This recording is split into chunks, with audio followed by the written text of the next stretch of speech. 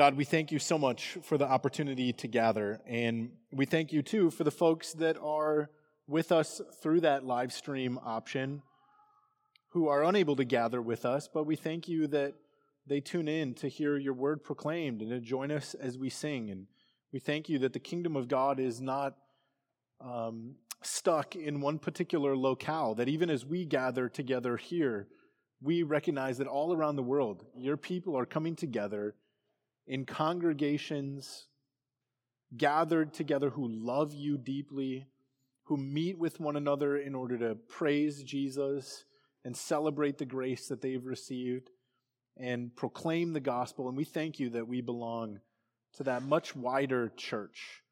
We praise you that we're blessed to have that opportunity. And God, I pray that as we gather, as our church gathers, that you would look and see that we are a faithful church and a faithful people, that we love you as our first love. We love you more than anything else. We have no gods besides you. I pray that you would see that our hearts are filled with gratitude with the grace that we have received, and that we are truly learning to be more like Christ, bearing the fruit that comes from your Spirit in us. And God, as we do these things, I ask that you would increase our influence to reach other people who are far from you, that they too might share in the hope and the joy that we have. We thank you so much for your word that makes us wise and guides us. And I ask this morning that as we look at your word, that you would bless us through that time and you would be well pleased and well glorified. And we ask all these things in Christ's name. Amen. So if your Bible isn't already open to 2 Corinthians chapter 4, that's where I would ask you to turn and open your Bible to. If you don't have a Bible, we would love to give you one of ours. You're welcome to grab one off of the table right now or take one on your way out when you head home. Let that be our gift to you. And you can also pull up an app on your phone. But we're going to be in 2 Corinthians chapter 4. So we've been making our way slowly through the book of Genesis. Can you believe it? We've been doing that since July of last year. So we've been making our way through Genesis for a year, and we're going to now make a little shift, and we'll come back to Genesis to finish it. And if you think being in Genesis for a year is a long time, how long were we in Luke? Like 3 years? So was it really 5 years? It was not 5 years. The point is, we are cruising through Genesis. But we're going to take a break from Genesis, and instead we're going to spend some time talking through the mission and vision and values of our church.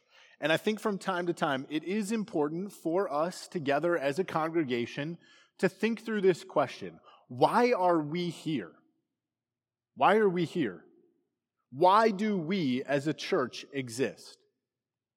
Because in the midst of our busy lives and in the face of all the things that we do together as a church, camping trips and small groups and donuts before church, I think it can be possible that we might fall into some routines and forget why we are really here, why we really exist as a church. And if we lose sight of the mission of the church, then it would be best for us to just shut it down. I think you've heard me say that before. And that's not just my opinion. I think that that's actually biblical. If a church loses sight of why it exists, you should shut it down. And that's biblical because if we look first at the Old Testament, we see the nation of Israel, when they forgot why they existed, what did God do? He sent them into captivity and exile. He shut it down. And at the end of the New Testament, when you read the book of Revelation, you find there in chapters 2 and 3, 7 letters written to 7 different churches that existed in the early days of the church. And Jesus tells at least a few of those churches that if they don't get their focus back together and remember why they exist and what they are supposed to be doing, then he will remove them from his presence. Maricopa Springs Family Church is only relevant as a church as long as we are focused on the things which God himself has given the church to do. And so it's good for us to be reminded from time to time about the mission and the vision and the values of our church in order to make sure that we are still running the race on the path that Christ himself marked out for his people. So today I want to lay kind of a broad overview of the mission that we're on by looking at this passage from 2 Corinthians chapter 4. And you just heard it read for us by my son Aiden, but let's read it again. Picking up in verse 7 of 2 Corinthians 4. But we have this treasure in jars of clay to show that the surpassing power belongs to God and not to us. We are afflicted in every way, but not crushed, perplexed, but not driven to despair, persecuted, but not forsaken, struck down, but not destroyed, always carrying in the body the death of Jesus, so that the life of Jesus may also be manifested in our bodies. For we who live are always being given over to death for Jesus' sake, so that the life of Jesus may also be manifested in our mortal flesh. So death is at work in us, but life in you. Since we have the same spirit of faith according to what has been written, I believed, and so I spoke. We also believe, and so we also speak, knowing that he who raised the Lord Jesus will raise us also with Jesus, and bring us with you into his presence. For it is all for your sake, so that as grace extends to more and more people, it may increase thanksgiving to the glory of God. So we do not lose heart. Though our outer self is wasting away, our inner self is being renewed day by day. For this light momentary affliction is preparing for us an eternal weight of glory beyond all comparison, as we look not to the things that are seen, but to the things that are unseen.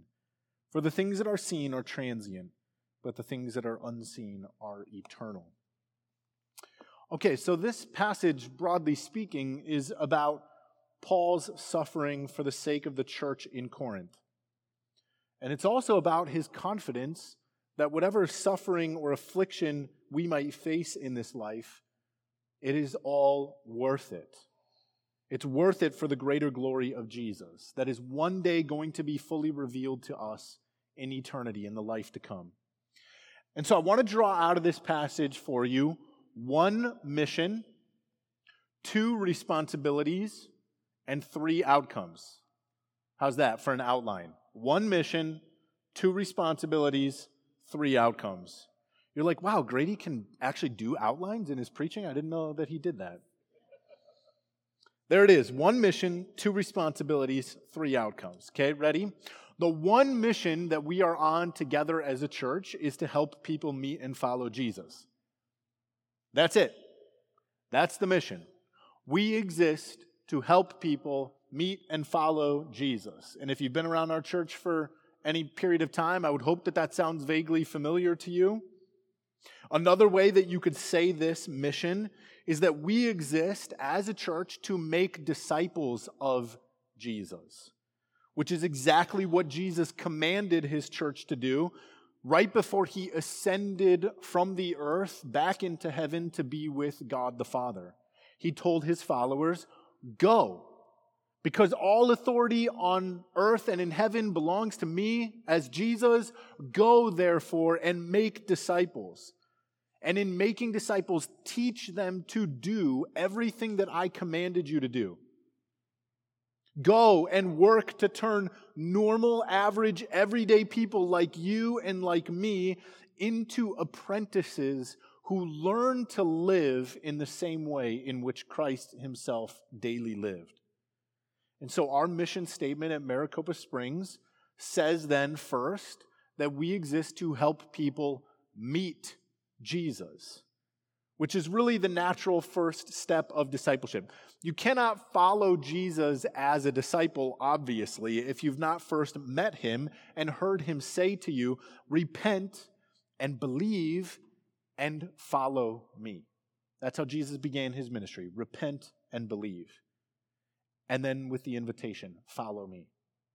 Now, this work of helping people meet and follow Jesus was also the Apostle Paul's singular focus, singular devotion, singular passion in his life, which is how we end up with this text that we're looking at in 2 Corinthians chapter 4. Paul planted the church in Corinth, And he says in his other letter to the church in Corinth, which is 1 Corinthians, back in chapter 15 of that letter, that he passed on to them what was of first importance to them, the good news of reconciliation with God through the death and resurrection of Jesus Christ. And then he taught them the way of Jesus. He taught them to follow Jesus, so that in following Christ, their lives might be transformed into the likeness of Jesus through the power of God at work in them.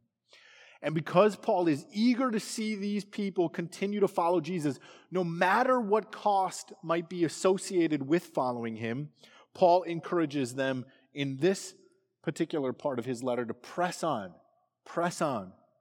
In verses 10 through 11, he says that through all of our suffering in life, we carry with us the death of Christ.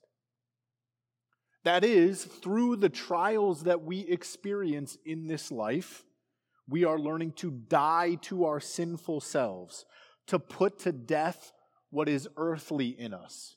That in that vacuum where we are dying, something else might begin to grow and take root and come to life, so that the life of Jesus might push out the sinful life of the flesh and take over the heart and grow the kingdom of God in us. We decrease in ourselves so that Christ might increase in us. And so for the sake of Christ in us, then, we embrace the cross of our death, in order that in our mortal flesh, our daily lives, we might see Jesus come to life. We might see the life of Jesus be manifest in who we are and what we do. We die to our sin in order that we might live to his righteousness. That made me think of 5th grade, where I met a boy named Dante, and Dante had just the most infectious, generous, warm laugh. Like every time he laughed, you just couldn't help but laugh. And I hung around Dante and realized that when I wasn't around Dante, I started to laugh like Dante. Because I just wanted to be like Dante in the way that he laughed, right? That's the kind of effect that Jesus has on us. And this is what it means to meet Jesus. Is he captures you and he draws you into himself. And then you desire to follow him, and then you desire to be like him, and you find that that desire is given, it's actually honored by God. He actually does that work. He transforms you. And so to meet Jesus is to be humbled. You see your sin, and you see his righteousness. And you hear him say to you, I love you, not because of who you are, but in spite of who you are. And when you meet Jesus like that, your heart just becomes captivated by his mercy, by his beauty, by how generous and infectious he is. And you find that God gives you this desire to just follow him, so that his life and your life basically become one and the same thing. Okay, so that's the one mission of Maricopa Springs Family Church, to help people meet and follow Jesus, to make fully devoted followers of Jesus, to make disciples or apprentices of Jesus. And that was the mission that Jesus himself had during his ministry, right? Come, follow me. It was the mission of Paul during his life, which is why he traveled all over the world planting churches. And that mission to make disciples has been the mission of Maricopa Springs Family Church since day one. We've not ever changed that mission. And it was the mission of the church since the apostles. And so I think it's worth pausing here for just a second to ask this question to you. Are you on that mission? Are you on that mission? And really what I mean by that is let's focus down to your own personal life for just a moment. Is it the goal of your life to actually follow Jesus? Is that your ambition? Because the mission begins first with you and me personally accepting this invitation to be a disciple. That's really where it begins. Maybe you realize as I ask this question that actually you're not really on that mission. Really kind of what is at the center of your heart is just this desire to kind of be a good person or like a churchy person, right? To kind of go to church like 26 weeks out of the year so that you get one more than half.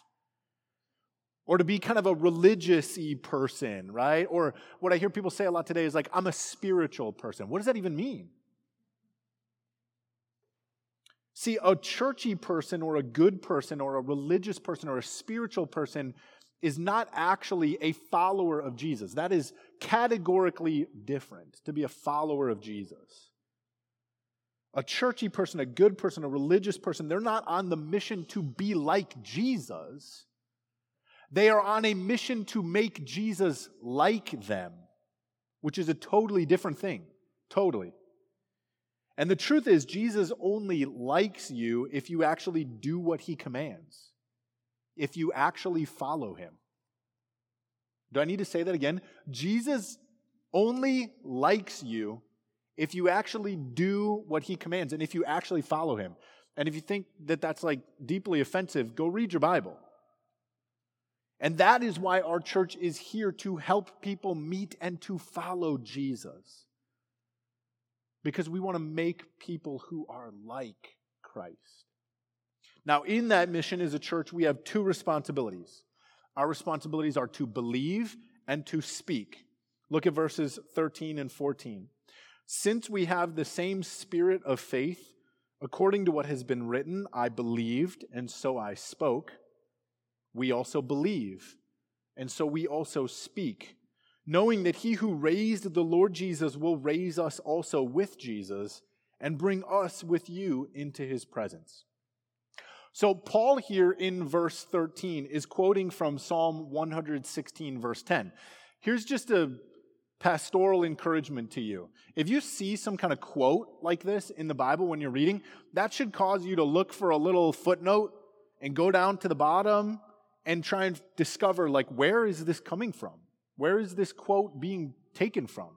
And then go back, okay?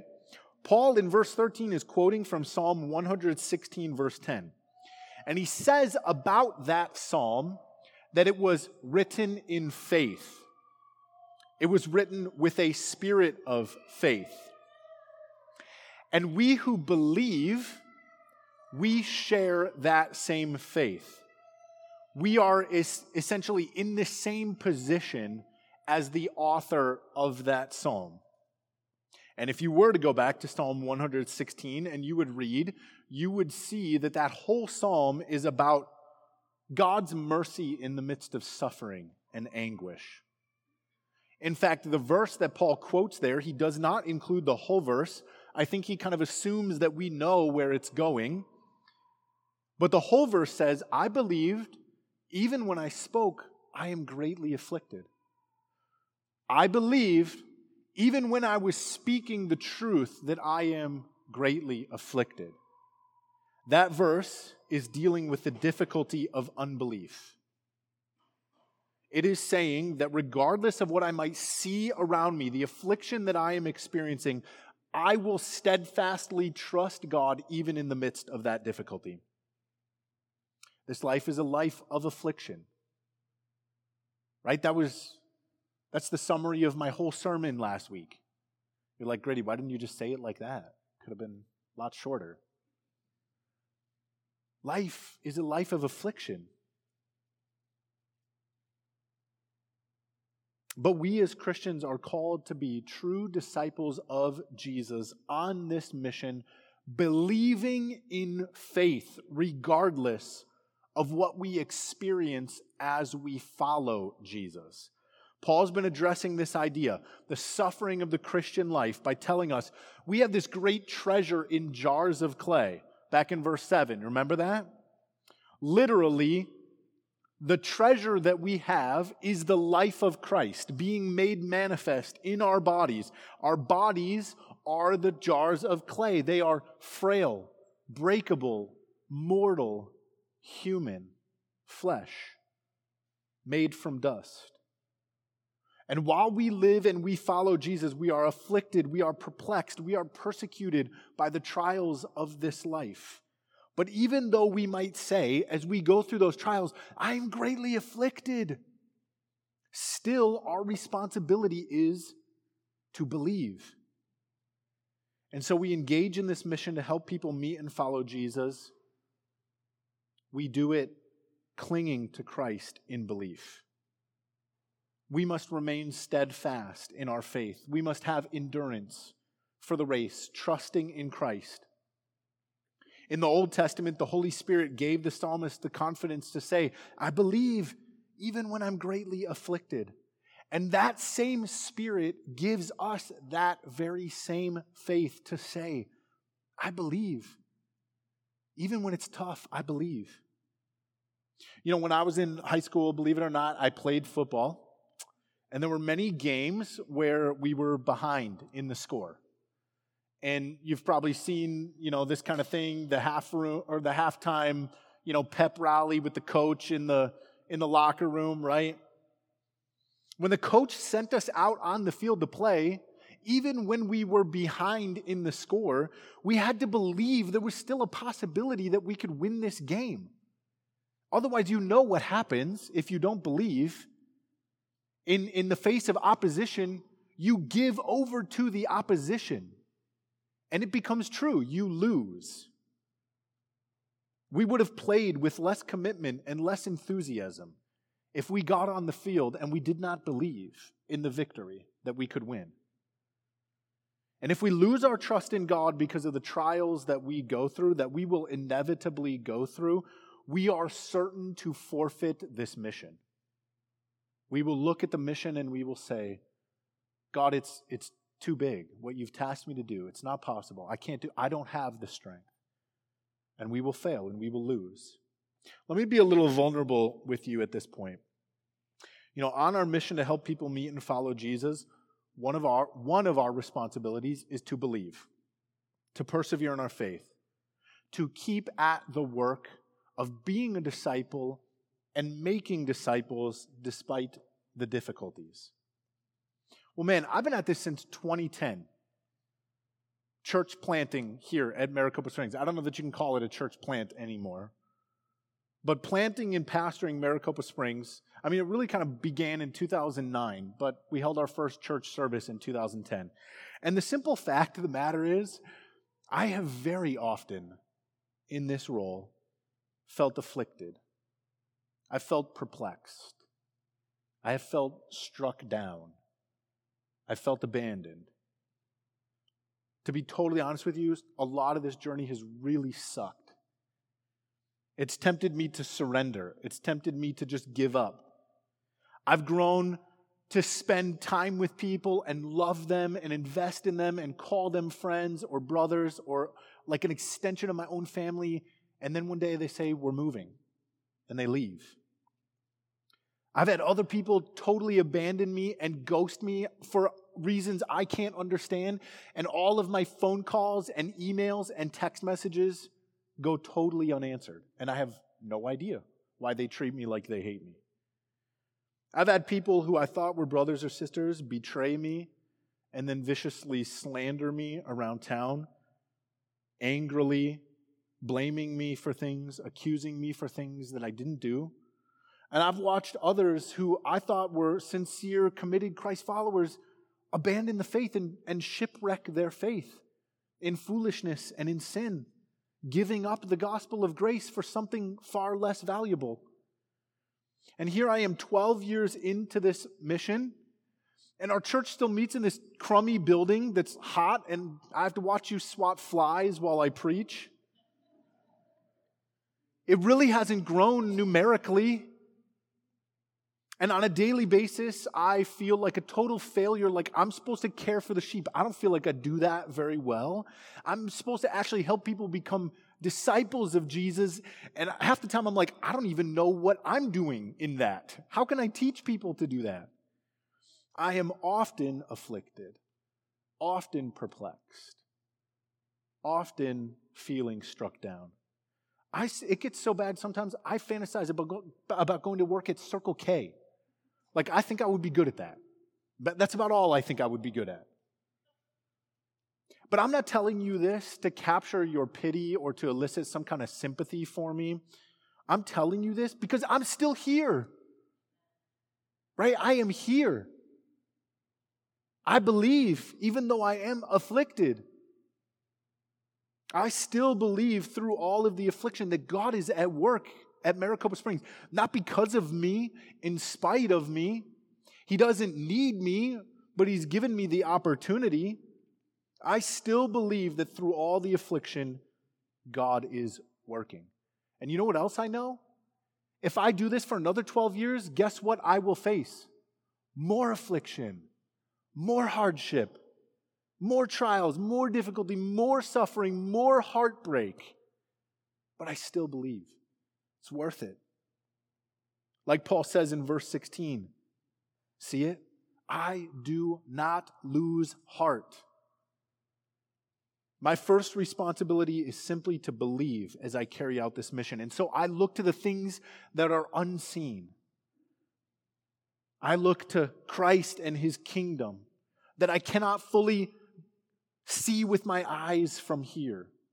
I steadfastly trust that this testing of my faith and this testing of your faith is leading both to our greater maturity and our greater love for God and more disciples of Jesus brought into the kingdom of God, where we desire all people to be.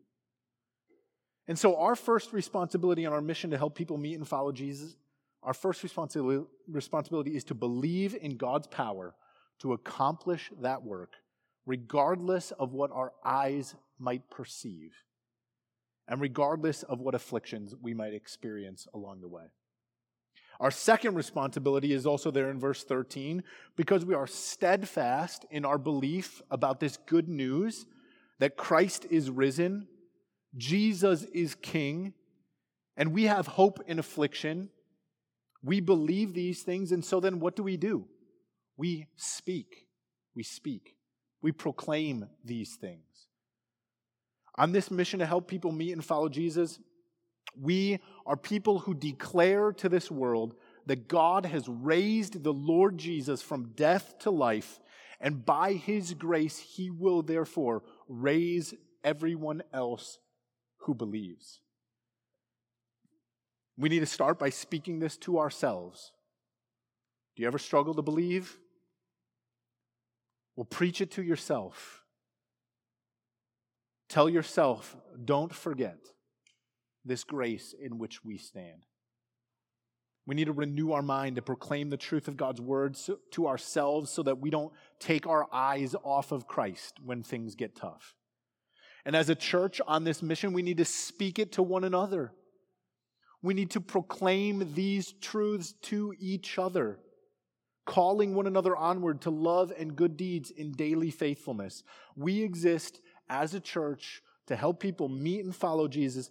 And so then we need to proclaim to one another the importance of obedience. We must declare to one another the enduring love of Jesus. That is what your identity is. A beloved child of God. And we need to declare that to one another so that nobody loses heart and falls under the weight of despair when things are tough. And we need to speak the hope we have in Jesus to the skeptical world out there. There are 65,000 people in Maricopa who do not have this hope. And we need to be bold to speak it to them. And in doing that, we need to trust and believe that God's surpassing power is capable of changing people's hearts. Even your hard-hearted neighbor, even your hard-hearted coworker, even that person that you think they would never respond to this gospel. God has planted our church here in Maricopa and given us the responsibility to proclaim the glorious gospel of Jesus Christ so that the other sheep of Christ's fold that are out there might be found and brought in and loved and cared for and given a home. Given the same grace that we ourselves have been given in Christ. Okay, so our one mission is to help people meet and follow Jesus. Our two responsibilities are to believe even in the face of the difficulties and to speak confidently concerning Jesus Christ and the hope we have in him. And then out of those two responsibilities flow three outcomes. We see it in verse 15. Paul writes, "For it is all for your sake, so that as grace extends to more and more people, it may increase thanksgiving to the glory of God." First, or the first outcome of our believing in Christ and speaking the truth of the gospel, you see it there, hopefully, is that the church is edified. It's all for your sake. Paul says that all of his suffering and his experience of dying to self, it was all for the sake of these people who belonged to the church in Corinth. Paul knew that his hard work in the midst of suffering and his believing and his speaking the truth of Christ, that it would bless the church. Friends, the outcome of our obedience to follow Jesus, regardless of the cost, is that the church is built up. The church is encouraged. The church is edified and called ever onwards towards greater love in Jesus. And I want you to know how encouraged I am by you all. I'm encouraged. I know I just spent a couple minutes explaining all of the discouraging things that have happened over 12 years, but that's only because I tend to focus on those things. I am deeply encouraged by you. In the midst of the struggle, your faithfulness has bolstered my soul. It has blessed me abundantly. Yes, a few people have left. Yes, a few people have done hurtful things as they've gone. But far more are here. And so many of you, I am blessed to see Christ being formed in you. And it gives me endurance. I've seen many of you grow over 2 years, over 5 years, some of you over 8 years. I have seen the kingdom of God take seed in your heart and grow. And I'm blessed by that as a part of the church. I could literally point to so many of you in this room. Like, as I look at your faces, I could point to you. And I could share with our church incredible stories about the way that your faith has shown to me the surpassing power of God to keep his people, to sanctify his church, to bless his people through all kinds of trials and difficulties. As we hold fast in our belief and we speak about the treasure that we have in Christ on this mission to make followers of Jesus, the outcome of that work is that God's people are strengthened. God's people are encouraged on the journey. And Paul endured all of this suffering knowing that part of the outcome would be that the church would be blessed as a result. And so we endure on this mission for the sake of the church. Now, the second outcome of our mission to make disciples through believing and speaking is that, look there again in verse 15, that grace will be extended to more and more people, increasing thanksgiving to God. Paul was motivated in his mission to make disciples not only because that work would edify the people of God, the church, as it was already constituted, but also because he knew that his work would add grace, that more grace would be given, that more and more people would receive that grace and become members of the kingdom of God, disciples of Jesus. Paul knew that the gospel was the treasure that every person needed, and that it needed to be offered to more and more people. And that's why he gave his life to that work. And we are also invited to join Jesus in extending the gracious borders of his kingdom to more and more hearts. I want to try and illustrate this. I mean, one of the greatest privileges of my life has been to participate with God and participate with my wife in bringing into this world 4 human beings that have eternal souls. And of course, my son comes up here and reads the scripture, and I'm sitting there, I'm just beaming with pride, right? And my 13-year-old son, your 12-year-old son.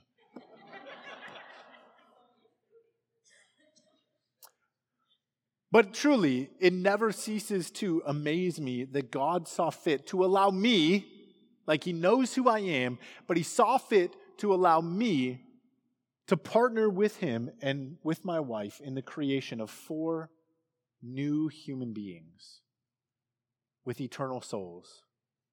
4 more people exist in this world because of that privilege. But the truth is, as much as that privilege is an incredible blessing, that privilege pales in comparison to partnering with God in bringing the souls of people into the everlasting kingdom of God. Not too long ago, we had the privilege of baptizing Ryan and Heidi, and for whatever reason, they're not here this morning, but I can't stop thinking about what a wonderful thing it is that God's grace was extended to them.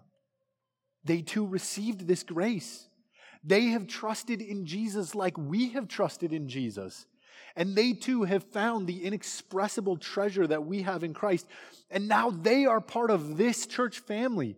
They've joined us on the journey that we are on to follow Jesus.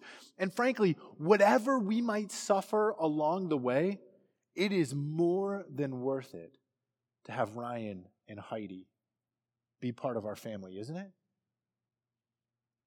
And we're given the responsibility as we follow Jesus to believe and to speak in order that the same grace that we have, that defines who we are, that is the treasure at the core of our hearts, that it might be extended to more and to more people. You might think of it kind of like a midwife.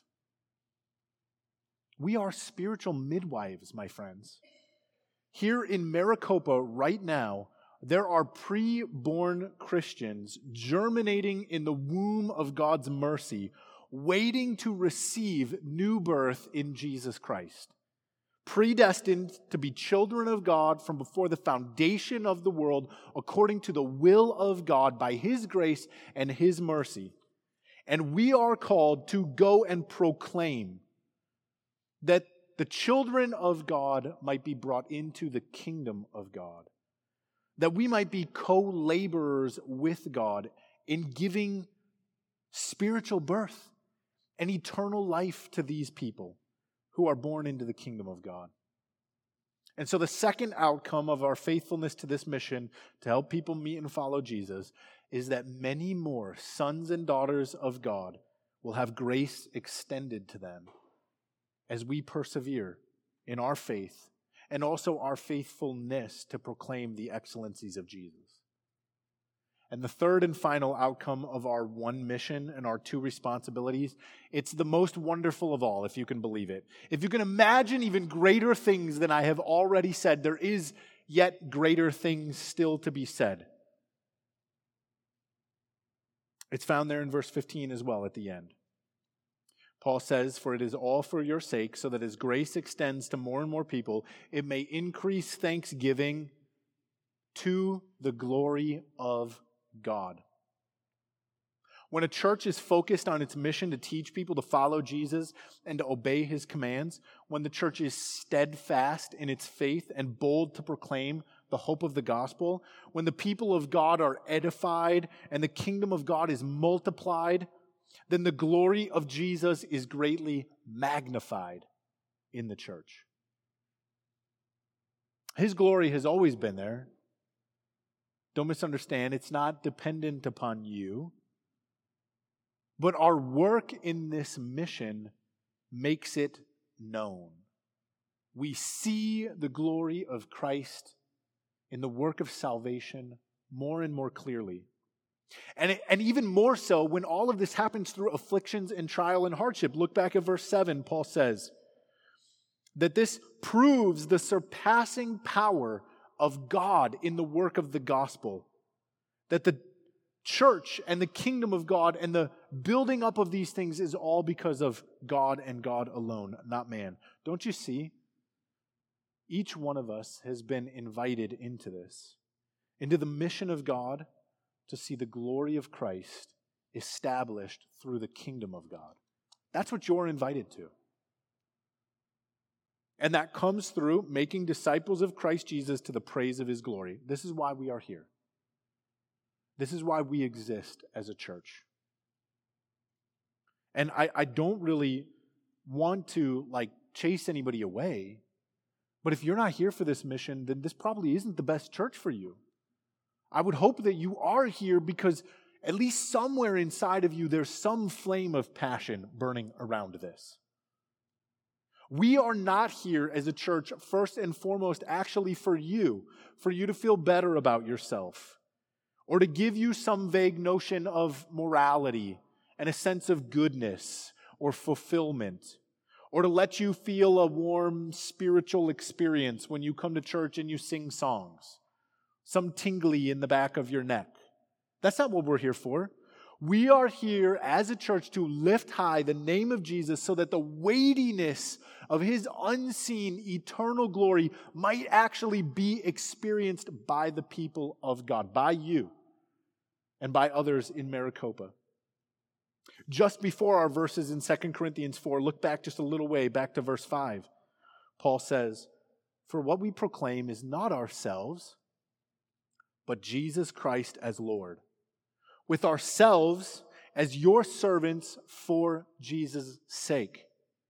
For God, who said, 'Let light shine out of darkness,'" remember that from Genesis?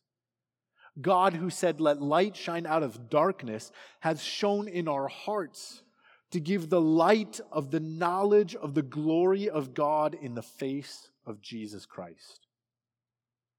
The church that Jesus established then exists for this grand purpose: to share the light of the knowledge of the glory of Jesus Christ, which we have seen in Christ. And when that light is clearly perceived, it radically, fundamentally changes people. It transforms hearts. It takes people who were God haters and makes them God lovers. It gives birth to an eternal hope in the midst of a life of despair. Paul writes in another place in 2 Timothy chapter 2, verse 10, "Therefore I endure everything for the sake of the elect, that they also may obtain the salvation that is in Christ Jesus with eternal glory." And this is our mission at Maricopa Springs Family Church, to help people meet and follow Jesus, that they too might share in the same hope that we have and might see with us the glory that we ourselves are perceiving in Christ. So let me kind of close with just a recap.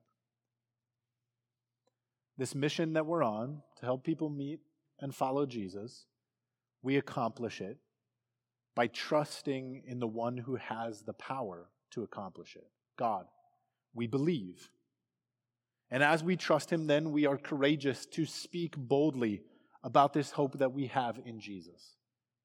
And we can be sure that as we labor in these responsibilities to believe and to speak, that God is going to bear much fruit for his kingdom and his glory.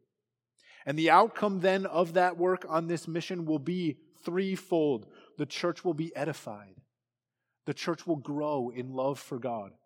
Grace will be extended to more and more people so that the kingdom of God increases. And all of this work will magnify the glory of Jesus Christ. And it will increase our joy because we have a share in that eternal glory in Christ. That's why we're here as a church. And again, I would hope that the reason that you are here and you are part of our church and you participate in the life of our church is because you also are on this mission to help people meet and follow Jesus. Because you feel the responsibility to believe and to proclaim. And because you long for these outcomes, that the church would be edified, that more people would receive grace, and that Christ would be glorified. Nothing in this life, my friends, has more weight, more meaning than seeing Jesus formed in our own hearts and then also the hearts and lives of others to the glory of God. Let's pray. Oh God, would you teach us to believe that statement, that nothing in this life has more weight or more meaning than seeing Jesus formed in our hearts and in the hearts of others. God, it's so easy to be distracted. It's so easy to disbelieve. I simply ask that through your Spirit, as a powerful work of God, that you would teach us to believe these things. To believe them in our heart, in our soul, in our mind, in our actions. And in that believing then to boldly proclaim these things. And God, we do ask for these outcomes, not by our work or our efforts, but by the power of your Spirit, that your church would be edified in this mission that we're on. And that more people would enter your kingdom through the work that we're doing. And God, that you would be glorified. Because behind our work is the movement, the power of God, the power of the Spirit. So Lord, we lay these things at your feet, and we ask that you would draw us into these things for Christ's sake. Amen.